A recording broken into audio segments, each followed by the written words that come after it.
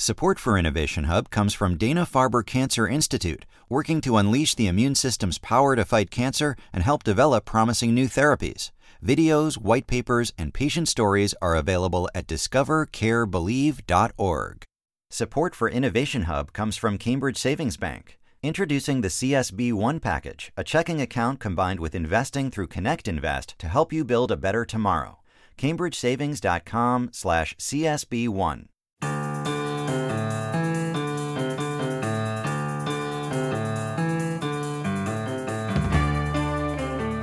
Welcome to Innovation Hub. I'm Kara Miller. One thing I've learned from occasionally interviewing historians about people who've changed America is that really successful people can also be a little unusual. H.J. Heinz was obsessed with numbers, which maybe is not surprising for someone whose company is famous for its 57 sauce.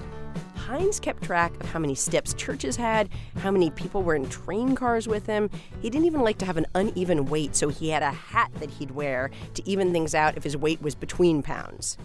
Estee Lauder was obsessed with which hand of yours to demonstrate her creams on. She liked the right hand. She kept track of lighting. She kept track of placement of her makeup in stores. These people were anxious, and their compulsions were ways of coping with that anxiety. Sharon Begley says that a compulsive behavior is one that is repeated and chronic, and it arises from a feeling of anxiety. She's the author of the book Can't Just Stop, an investigation of compulsions, and a senior science writer at STAT, which is a news website focusing on health and medicine. She notes that anxiety has skyrocketed in America, eclipsing depression as a concern for adults. Sharon, thanks for coming into the studio. Thank you for having me. So, as I said, anxiety has gone way up. Does that mean to you that we are also experiencing more compulsive behavior, like checking 10 times to make sure that a stove is turned off or exercising compulsively? I wonder if these things go hand in hand. So studies, which are not great, but the best ones out there, suggest that about 6% of Americans are compulsive shoppers. 1 or 2% have a clinical diagnosis of OCD. And I use those two examples for one reason. OCD is a recognized psychiatric disorder. There's a code for it on the insurance form. You can get treated for it. Your doctor can get reimbursed for it, etc. Compulsive shopping is not. So many of us have compulsions that are not recognized as mental disorders, and therefore they're not counted very well. Research goes where the money is, and if something is not reimbursable for treatment, it just is not studied very much. So what the experts told me is that more and more of us are feeling anxiety and therefore are engaging in a compulsive behavior, but because that behavior is not a mental disorder, it is not very well counted or even studied. Let me give you just one little example. So there's a woman I spoke to for the book, and she is perfectly functional. She's a piano tuner. She's a mother. She's a wife. She has a wonderful life. But she is compulsive about how she keeps her home. Every bathroom towel has to be arranged just so. Every item in the pantry has to be organized and categorized and almost alphabetized. And will she not leave her home if things are not right? Or if things are not right, what happens? She feels that it was she who described the sort of lava welling up in her chest. She just cannot stand it. She has to put it right. And no, she will not leave the house until she has put it right. Okay, so anxiety has gone up, compulsive behaviors have gone up.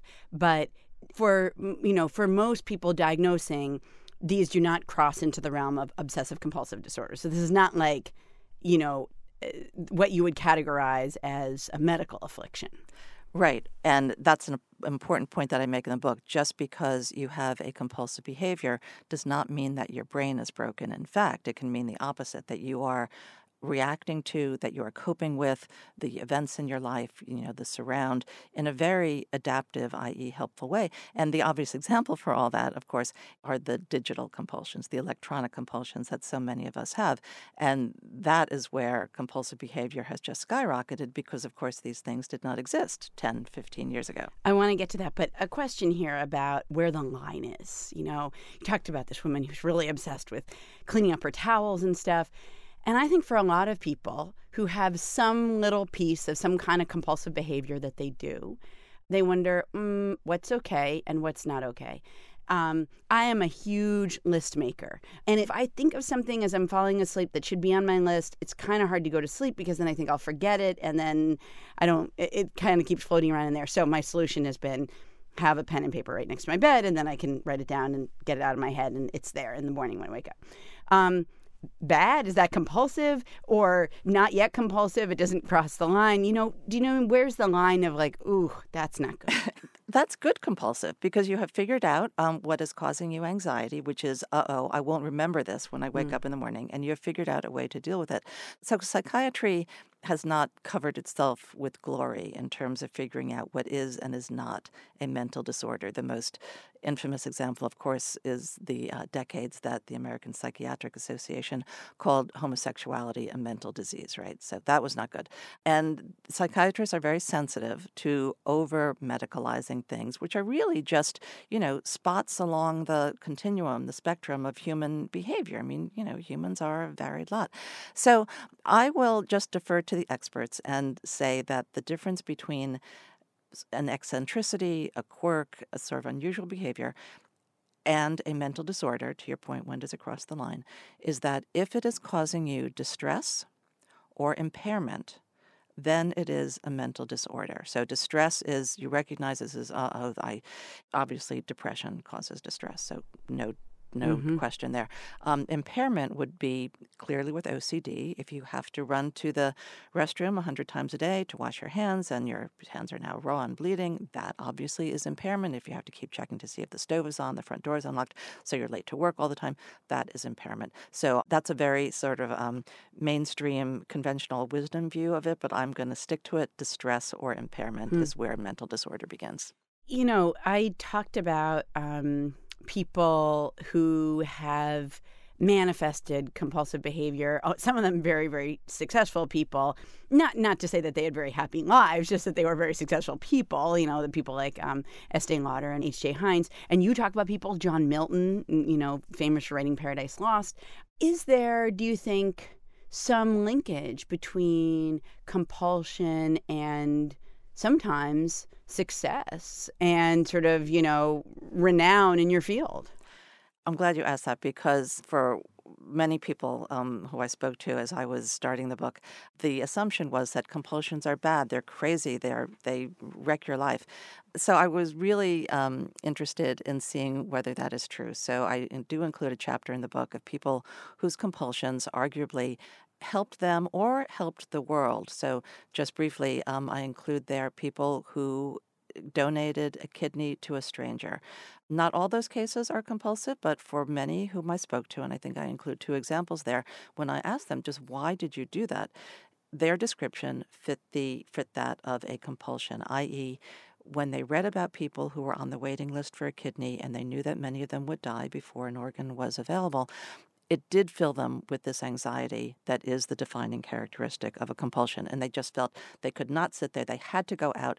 They had to find the network that allows you to donate a kidney to a stranger. And they just absolutely had to do it. They just couldn't sit there. It really was like a burning sensation, I couldn't sit still sensation. But much more common are people who feel compelled to, we'll just call it work, to do whatever their field happens to be. That can be literature. Hemingway famously said, I feel like, excrement when I don't write.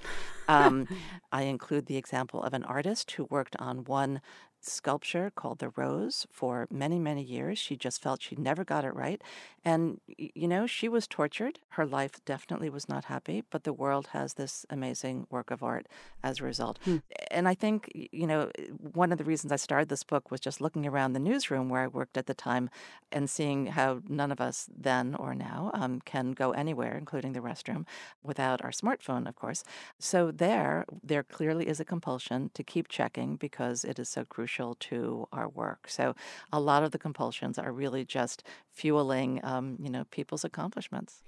You're listening to Innovation Hub. I'm Kara Miller, and I'm talking with Sharon Begley, author of the book Can't Just Stop, an investigation of compulsions. Is there an evolutionary reason why we have an inclination? Is there something deep within us that this is tapping into that in some ways, I assume is good for us or once was good for us. Absolutely. We are wired to be anxious because, to make the evolutionary argument, those of our ancestors or predecessors who did not have a good antenna for what should make them anxious, they did not become our ancestors because they left no descendants. They were killed by the, the saber-toothed tiger who they did not notice because the rattling of the leaves or the noise of the breaking twig did not make them anxious. There's a reason why we pick up on sources of threat, of danger, and the perception of that is anxious. So absolutely, we are wired for anxiety. Some of us have overactivity in the anxiety circuit. It's called the OCD circuit. So there absolutely is both an evolutionary and a neurological, neurobiological explanation for so much of this. So let's get to that big question that I think everybody wonders, which is checking your Twitter feed all the time, checking your emails, checking the news online just to see, has anything changed in the last 15 minutes? Is that compulsive behavior? It can be, and it can be destructive, again, if it fits the criteria of distress or impairment. If by checking all the time you are sabotaging your real face-to-face, real-life social relationships, then yes. But the key to understanding these electronic or digital compulsions is that they have, and by they I mean the designers and just the way the whole industry has evolved, have tapped into something that is absolutely normal and functional in the human brain, and that is that we are just absolute suckers for a form of reward called intermittent and variable. The standard definition of those words, the rewards come now and then maybe not for 10 minutes, and then another one comes in 5 seconds. So you just can't predict when they're going to come. That description was originally applied to the old slot machines, the one-armed bandits. I was going to say, as you said that, it was making me think of a discussion I had with a scholar who studies gambling behavior. And the thing is, you win sometimes. Okay, maybe not enough, but you win sometimes. And that's so exciting. And it's the people who create the machines throw it in there enough that keeps you going, because you never know. The next one you could win. You never know. You get, a lemon, a cherry, and a treasure chest, nothing. And then suddenly there are, 3 jackpots in a row and you go home from Vegas happy. So that is exactly the reward structure, in quotes, of social media, of email, of text, of everything, because maybe your friends are more interesting than mine, but I can go for a really long time without what I would say is a life-changing text from a friend or an email or whatever, a long time, hours, possibly even days. And then suddenly you I can easily go days without a life-changing text. But then occasionally there actually is one from your child, your significant other, and you are awfully glad that you checked it within, 3 seconds of its arriving. So we have, again, our brains are wired to be really, really sensitive to intermittent variable reward structures. And that is exactly how, whether it's a post on an update on Facebook, a tweet, whatever it happens to be. And that's why we can't stop checking. We might have checked 5 seconds ago. We might have checked 5 minutes ago, but that doesn't mean an amazing new one hasn't just come in. How did you first get interested in this topic of anxiety and compulsions? And it was really nothing that everybody else hasn't observed. It's exactly the compulsions that we're talking about, the electronic ones, the digital ones. Again, I worked in a newsroom, and I saw that none of us can do anything without our smartphone. But the key thing to me was, with more research, with the reporting and everything else, it became clear, and this goes back to one of your earliest points, that the reason we were doing that was not that we loved it. Mostly people don't love being attached to their smartphone. The reason they do it is because if they're not, they are just overwhelmed with anxiety. And that to me was striking, because here's something that we do just all the time. It's ubiquitous, but it's not bringing us that much pleasure. It's I mean, I guess you can say if you stop banging your head against the wall, that feels good. But at base, it's not pleasurable. And that just to me was sad. Again, that's something that takes so much of our time, is not pleasurable in and of itself. It instead is drawing away anxiety. And that's good, but it's not as good as it's really pleasurable. And then when this all really crystallized for me was when I came across a quotation from a British medical historian who said that every age gets the lunatics it deserves. So putting aside the problematic word lunatic, his name is Roy Porter. And that to me was just very insightful in saying that, so in our age of anxiety, the behaviors that we are seeing are compulsive ones. Sharon Begley is the senior science writer at STAT. She's also the author of Can't Just Stop, an investigation of compulsions. Sharon, thanks for coming into the studio. Thank you so much.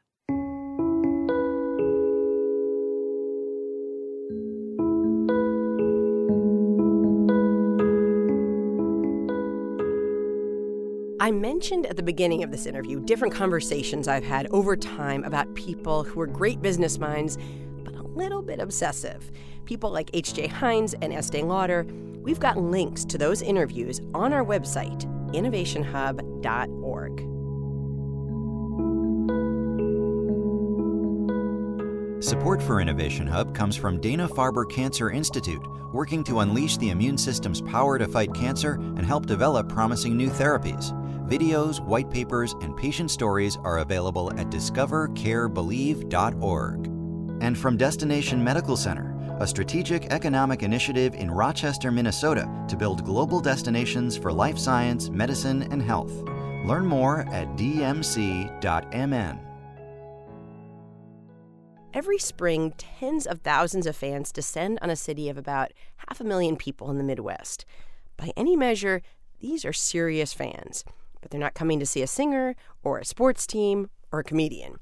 They're coming to see an investor in his mid-80s named Warren Buffett, who's the CEO of Berkshire Hathaway. Zoe Fraud-Blenar says that these sorts of devotees deserve a special label. Superfans are those fans who are willing to make the fandom part of their personal identity. Fraud-Blenar teaches at NYU, and she's made a study of superfans. She's the co-author of the book Superfandom: How Our Obsessions Are Changing What We Buy and Who We Are. And she argues that the reason that so many people, lots of whom don't particularly have a lot of money, make the pilgrimage to Omaha to see Warren Buffett and watch him eat See's candy and hear him dispense wisdom about life and money is the same reason that people go to Star Trek conventions or proclaim themselves to be diehard Springsteen fans.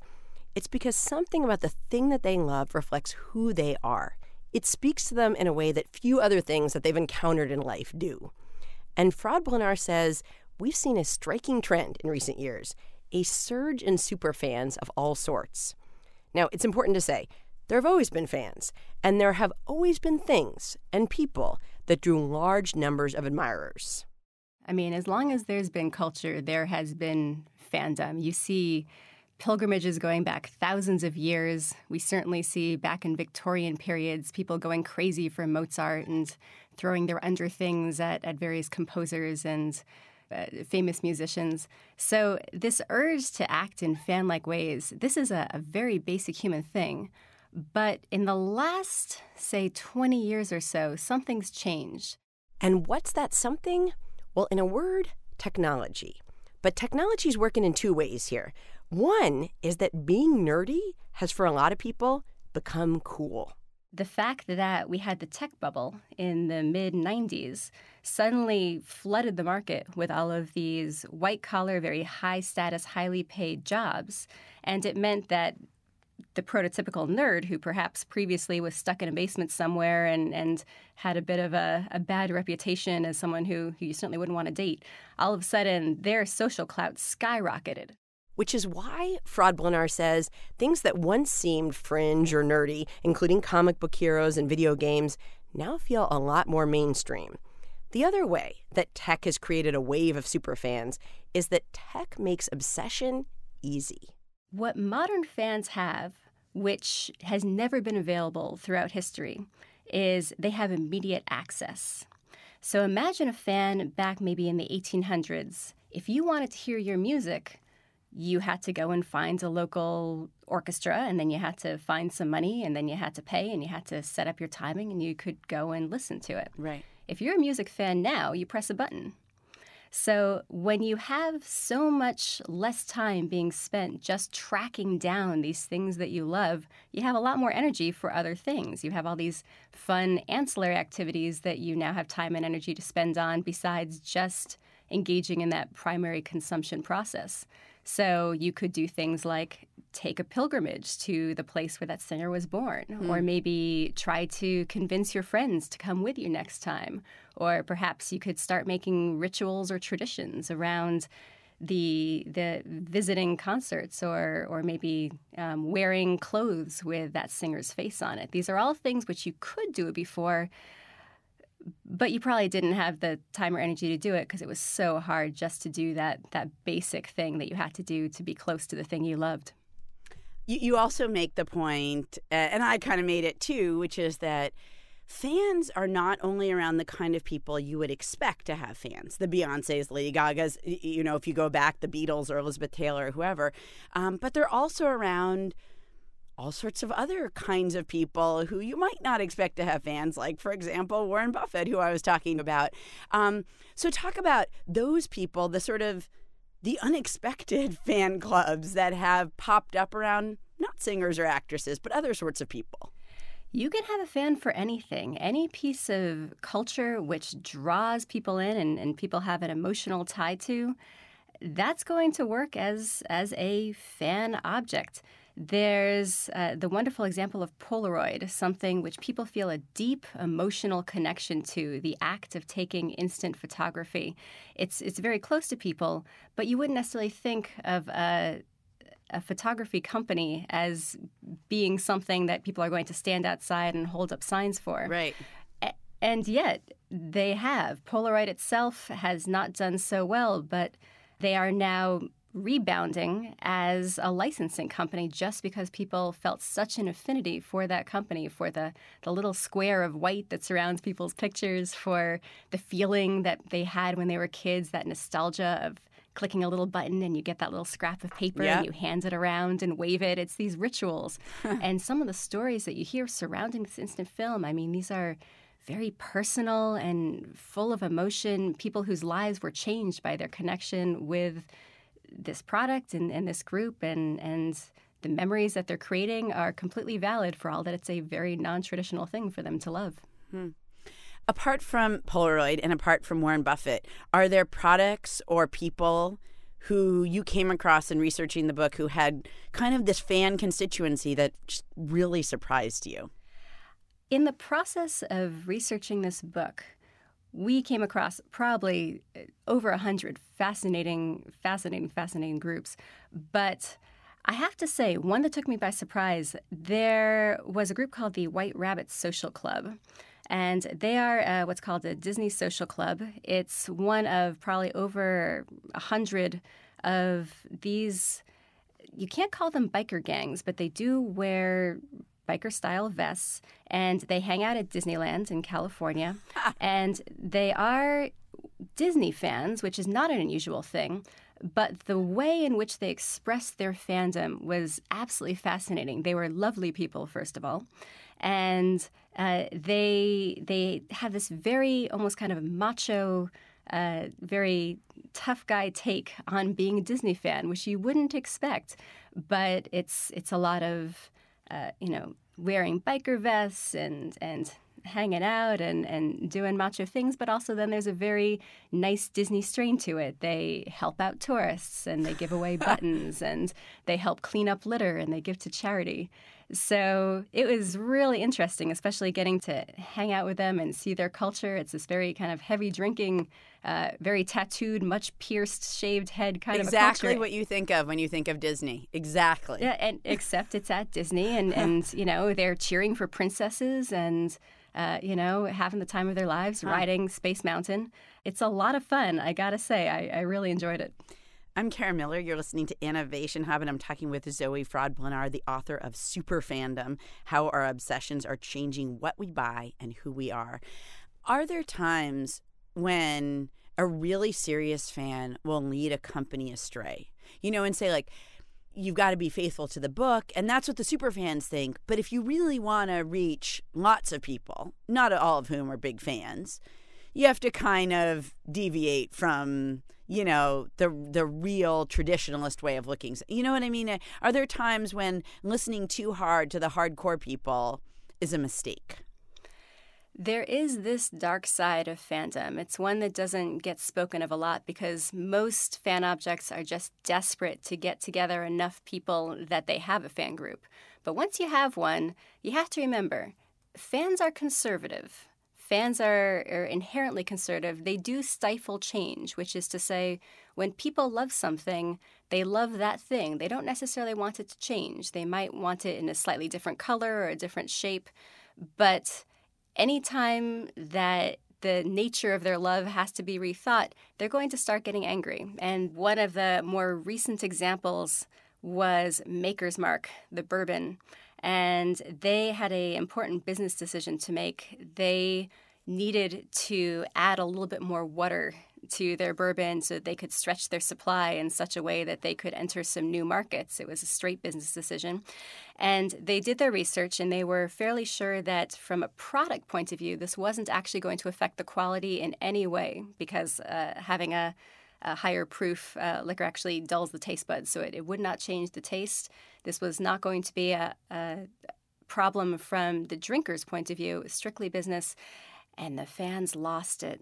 They were not happy with this. The idea that they were going to be drinking an adulterated product for a week. They ranted. They made themselves heard, sometimes in very unfortunate ways. It was a scene of carnage. And in fact, Maker's Mark did, at the end of the week, feel like they had to rescind their decision, and they did.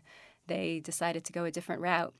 And this is difficult because this was a real decision, right or wrong, that they did have the right to make. And more to the point, it's possible that when they bowed to that fan pressure, they may not have been doing the right thing. It's very easy for a very small group of people with extreme views to feel like a much bigger group of people on the internet.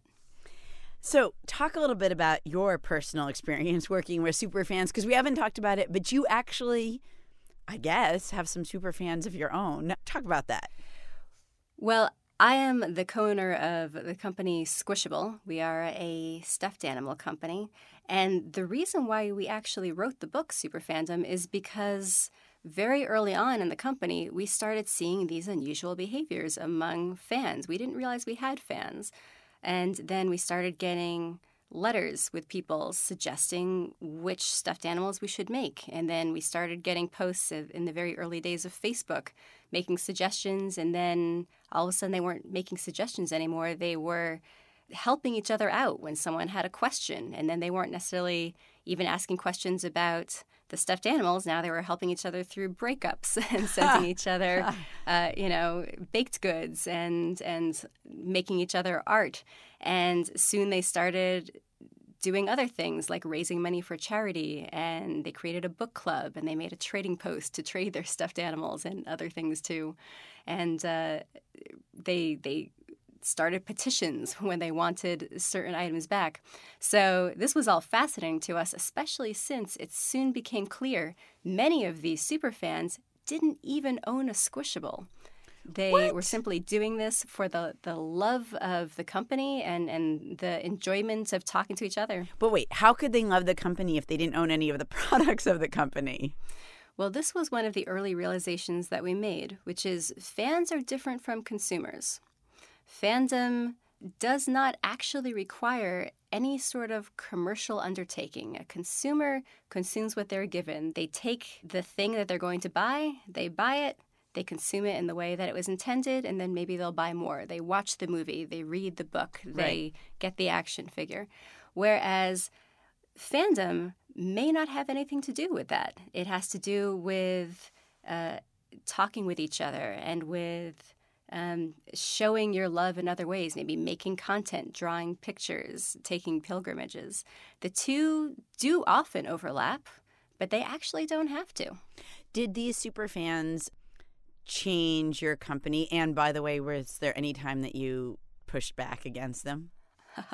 Well, After a while, we started realizing that some of these suggestions they were giving were brilliant. And in fact, today, the company is very heavily crowdsourced, which is to say the fans actually design probably about 50% of what we release. We have a platform called Project Open Squish, which allows any fan to submit ideas and drawings of toys that they think would make a good Squishable.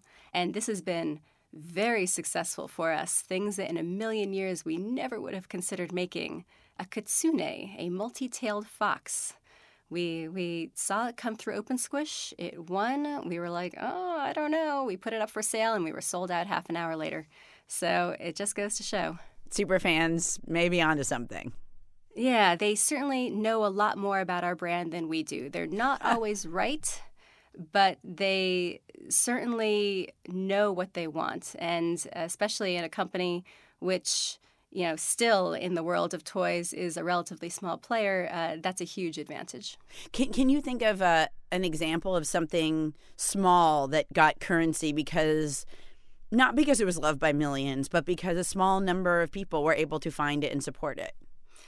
Well, actually, Nutella, the chocolate hazelnut spread. Oh, I know what Nutella is. Oh, yes, which we all know and love it now. But we didn't necessarily a couple years back. Nutella had no U.S. presence whatsoever. They were only European. And there was a super fan of Nutella who was an American. She had moved to Italy. She said, we've got to change this. This stuff is wonderful. And she started a website, and she created World Nutella Day, which is a wonderful idea, and just really evangelized on behalf of this brand to the point where, in fact, they did become rather well known, and Nutella got enough feedback that they, in fact, have entered the U.S. market now in a very serious way. So this very small niche brand at the time really was given the impetus to grow into a much larger one because of fan activity.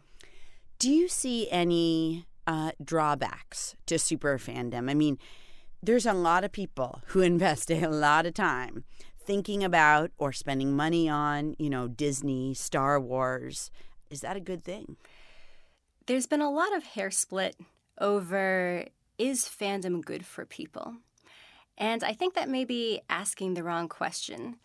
Fandom may or may not be good for people, but caring about something is very good for people. So there have been a lot of good studies recently that actually showed that, for example, sports fandom has huge psychological pluses. People who are into a sports team and care about that sports team, especially if they're near a social group that also cares about that sports team, they have much lower stress, they have lower anxiety, lower rates of depression. They simply are able to use their love of that team in order to live better lives. Zoe Frade-Blanard is the co-author of Super Fandom, How Our Obsessions Are Changing What We Buy and Who We Are. She's also a founder of Squishable, a company that sells plush dolls, and she teaches at NYU. Zoe, thanks for being here. Thank you. I love Nutella, man. I really love it. I can eat this every single day. So this song is about Nutella. Yo! I love Nutella. I love Nutella, Nutella. I love Nutella. I love Nutella, Nutella. I love Nutella. I love Nutella, Nutella. Haters be hating because of my love for Nutella. They jealous? The song you're hearing is called Roy's Nutella Song from the YouTube star Roy Wasabi. You can find the whole thing on our Facebook page, facebook.com/Innovation Hub Radio. Support for Innovation Hub comes from the Museum of Science in Boston, working to inspire everyone to push the boundaries of what's possible through hands-on exhibits, interactive programs, K-12 engineering curricula, and educator resources. Learn more at mos.org. Sometimes dropping out of college seems like the right thing to do. That's how it seemed, at least at the time, to Bill Gates and Mark Zuckerberg and Steve Jobs, Brian Williams, Carl Bernstein, Michael Dell. It also seemed that way for Edwin Land. Land was itching to change the world, to do science experiments, to be free from other people's orders. He moved to New York. He traipsed around. He actually sometimes broke into Columbia University's laboratories. Land finally did go back to school, but it never turned him into a follow-the-rules kind of guy. If you don't know his name, you almost certainly know the company he started, a company that tried to understand how light worked, and that came up with a product that, frankly, at the time, seemed magical. 60-second photography is the most exciting kind of photography around today, and once you've used a Polaroid land camera, believe me, you'll know that nothing else beats the fun and excitement of taking a picture 1 minute and seeing it the next. That's TV host Steve Allen doing a paid Polaroid spot on his late night show. I guess our minute's about up. Did I tell you something? We each had a Polaroid camera on an airplane the other day, and we kept taking pictures of the flight and the people on the trip, and it was just wonderful. Did I come out like a singer or something? See, I'll show the folks there. That's good. Isn't that pretty? That's me. That's you. Land came up with the idea for the Polaroid camera, or actually his daughter did, on a family outing during World War II. Here's how he later remembered it. And my daughter, who was about this big then, said, "Daddy, why can't I see the picture right away?" It was in those marvelous Santa Fe days with the snow on the inch of snow and sunlight. You walk around in your shirt sleeves, and I went for a walk. By the time I came back, I'd pretty much conceptualized the total system and laid the plan of action for the subsequent years. When Land returned from Santa Fe, he talked to a colleague named Frederick Binda. Binda wrote about their dramatic encounter in a document that's now on display in the library of Harvard Business School, which is where I went to see it. This is what it said. On December 13th, 1943, Mr. E.H. Land called me to one side and said he had a secret to tell me. He said that for years he had been toying with the idea and dreaming about a new photographic camera in which you simply photograph a subject and from that same camera roll out a finished picture. He told me that he now knew how to make such a camera. Before disclosing his idea to me, he asked me to think about it and see if I could figure out the solution to the problem, which is great. I'll tell you. But not yet. What Land created, because his daughter asked for it, changed science, business, and pop culture. Ron Fierstein has written about the rise of Polaroid in A Triumph of Genius, Edwin Land, Polaroid, and the Kodak Patent War. Ron, thanks for your time. Hi, Kara. So talk a little bit about Land as a person. Like, why do you think he came up with something so game-changing that nobody else had yet come up with it? Well, Land was a natural inventor. Land was someone who was happiest when he was in a laboratory trying to solve an unsolvable problem, or at least a problem that most mortals would consider unsolvable. When he was a young teenager at a summer camp, was almost in an accident on a horse-drawn carriage where a car came and almost hit the carriage because there were no lights on the carriage. And long story short, he decided that it would be very useful to find a substance that would take the glare out of bright light. And he started to do research, in his teens on this subject. And he quickly found out that scientists had known about a substance that they called a polarizer that could do that. But the only natural substances around that had that property were big crystals, big rocks that could take the glare out of bright light. Totally impractical. And the best physicists in the world had been looking for a more practical substance for hundreds of years. And Land dedicated his early years to that. And in fact, you mentioned earlier about dropping out of college. Well, Right. He enrolled in Harvard, and at the end of the first year, went home to his father and said, Dad, I'm dropping out because I want to continue my experiments. And not only that, but can you give me the equivalent of $50,000 to do those experiments? Sure. I'm sure his dad was thrilled. That sounds like a great deal. Well, the interesting thing about it, and this also had huge implications for the rest of his career, his dad said, okay. His dad was not so concerned about his son dropping out or about the money. His dad was concerned that when Edwin solved the problem, some big corporation would come along and steal it from him. Really? His father was concerned, was worried about the issue of protecting what you come up with. Exactly. And so that was the deal they struck. Edwin was permitted to drop out of Harvard. He was given the money, but on condition that he would immediately seek protection. And that's what he did. He actually came up with the first practical polarizing filter, a very thin sheet of plastic with crystals embedded into it. He came up with that in the late 20s. And so when you see polarized sunglasses, that's the thin plastic material that Land invented when he was 19 years old and started his career. Let's talk a little bit more about him as a person, because he was a really interesting kind of CEO star in a time before I think we think about CEO stars. Like, he was a Steve Jobs, an Elon Musk, a Bill Gates, in an era where I don't think most CEOs were those kinds of stars. What was it about him that made him that star-type person? He was like the Steve Wozniak and the Steve Jobs. He was the marketing and the brains behind the operation.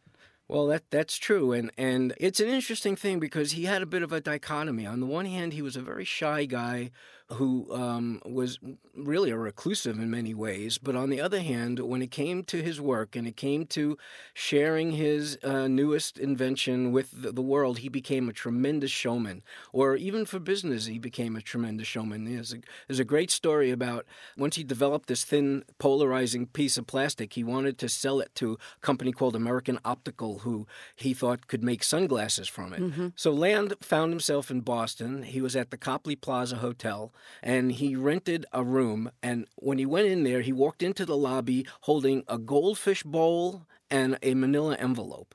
And he walks up to the clerk. He says, I want to rent a room. I want your hottest room. This is days before air conditioning. I want direct sunlight coming into this room. The clerk looked on, you can have the whole side of the hotel if you'd like. He goes up there. He places the fish bowl on the sill with the glare of the light coming right in. Knock, knock on the door. The representative of American Optical comes in. He says, hi, I'm Edwin Land. He points over to the window and says, how do you like my goldfish? And the guy looks at it and says, what goldfish? Land pulls out the thin sheet of plastic, of polarizer, holds it in front of the fish bowl. Voila, the goldfish. And the deal followed very shortly thereafter. And that started him on this career of being a showman when it came time to share his products with the world. Right, this kind of flair for the dramatic. Big flair. And one, as you pointed out, that Steve Jobs adopted completely. Mm-hmm. Steve Jobs idolized Land. In fact, Steve Jobs really modeled his career after Land. Well, and Land also foreshadowed kind of the tech world as we think of it today. Like, he tried to make his company fun for employees. There was like this cartoon newsletter that would go around the office. There were sports teams. And I think he bought the idea that a happier employee was maybe a more creative employee. Absolutely. And he also was very much into, and this is another big parallel with Steve Jobs, he was completely into the aesthetics of his products, and really on two levels. One, on how they looked and how they felt. For example, the SX70 camera that came out in 1972, which was the first one that would just shoot out of the camera and develop in your hand so that you didn't have to do anything else to it, like time it or peel it apart or treat it with a chemical. When that one came out, he insisted on the first model being covered with leather and come in this leather case. I mean, really raised the price of the product, but he wanted it to look a certain way. And in fact, all of his economics guys, his business cohorts, were telling him that, okay, you can have that high-end model, but you've got to produce one made out of plastic. Right. Because it'll be much cheaper and a lot more people can buy it. And in the photography business, it's sort of like, razor blades and computer printers. The money is in the blades and the ink rather than the machine. Well, in photography, to some extent, the money is in the film rather than the camera. So the more cameras you get out there, the more film you're going to sell. But he resisted that. For years and years, he would not allow Polaroid to produce a cheaper-looking plastic model camera. So he was very much into the aesthetics, as, of course, Steve Jobs was. You're listening to Innovation Hub. I'm Kara Miller, talking with Ron Fierstein, author of the book A Triumph of Genius, Edwin Land, Polaroid, and the Kodak Patent War. So, you're a lawyer. You were part of this epic case involving Polaroid and Kodak. And you call it, as I said in the title, a war, for good reason. This was a battle over who owned instant photography and who had stolen it from who. In simplest terms, for those of us who are not lawyers, What was the dispute between Polaroid and Kodak about? So it was determined very quickly when Kodak came out with their product in 1976 that within its system, which worked a little bit differently and looked a little different, that it employed a number of Polaroid inventions, the arrangement of the film format, the mechanism for shooting the film unit out of the camera, a chemical layer inside the film unit that stabilized the picture even though, it never really dried out, and so on and so forth. These were very individual inventions.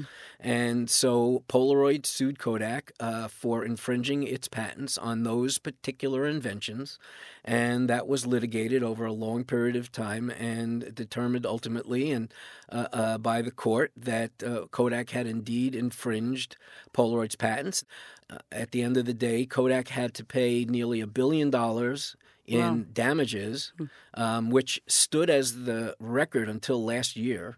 Again, this was by the time the judgment was rendered, this was the early 90s, so it was almost $1 billion back then. And not only that, even more importantly, Kodak had to get out of the business. They were enjoined from further infringement, which meant they had to take all their cameras and film out of the stores. Really? The judge said, you're out of instant photography. See you later, Kodak. That's right. Really? And even though Kodak said there are 13 million Americans out there who have our cameras, right, you're going to tell them they can't have film anymore? And the judge said, absolutely. And it's not my doing, it's yours.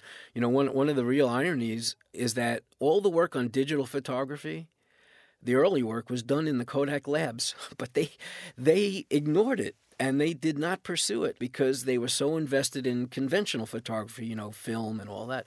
And by the time they woke up, it was too late. By the time Polaroid woke up, that instant photography was moving on and other technologies had replaced it. It was too late for them to reinvent themselves. There's a similar story about Motorola, which did some really pioneering work on touchscreen phones. But the researchers came to executives, and executives said, people don't want touchscreen phones. That'll never take off. We're doing great. We're number one. Sort of go back to where you came from. Like, we're just going to keep plowing ahead, and didn't really, as it turned out, people did want touchscreen phones. Yes, absolutely. It's interesting, and this goes back to what we were discussing earlier about the relationship between Jobs and Land. I think this is probably the biggest thing that Jobs inherited from Land. It's an interesting story. When SX70 came out, and it really was a big deal at the time. It was on the cover of every magazine and, headlines around the world. You played some audio about that earlier. Well, journalists went to Land and they said, Dr. Land, how much marketing research did you do before you invested all of your company's money in developing this camera and film? I mean, how much research did you do? And Land said, what, are you kidding me? We did none. We don't do research. It's not our job to give people what they want. It's our job to give people what they can't even imagine. And if that sounds familiar, like something that Steve Jobs said, yeah, it does. It's not again a coincidence. I mean, I've heard Steve Jobs. I've heard Tim Cook say that Apple's whole role in life is to give you something you didn't know you wanted. Ron Fierstein is an entertainment lawyer. He's also the author of the book A Triumph of Genius: Edwin Land, Polaroid, and the Kodak Patent War. Ron, thank you so much for your time. Thank you so much for having me. Shake it, shake it, shake it, shake it, shake it, shake it, shake it, shake it, shake it like a Polaroid picture. On our website, we've got some of the earliest pictures taken with Polaroid cameras. Many taken by Polaroid employees who just went outside and took a picture of the world around them. We've also got side-by-side comparisons of Edwin Land and Steve Jobs making presentations, and you will notice that Jobs got his hands on the same rather obscure table by a Finnish designer that Land had also used. Plus, we'll have a link to the full clip of TV host Steve Allen demonstrating the wonders of Polaroid on his late-night show. That's all at innovationhub.org.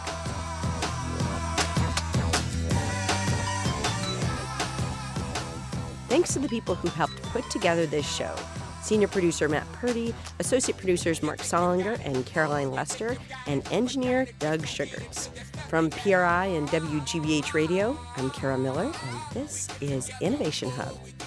Innovation Hub is sponsored by Dana-Farber Cancer Institute, Discover, Care, Believe, and by the Museum of Science in Boston, working to push the boundaries of what's possible. PRI, Public Radio International.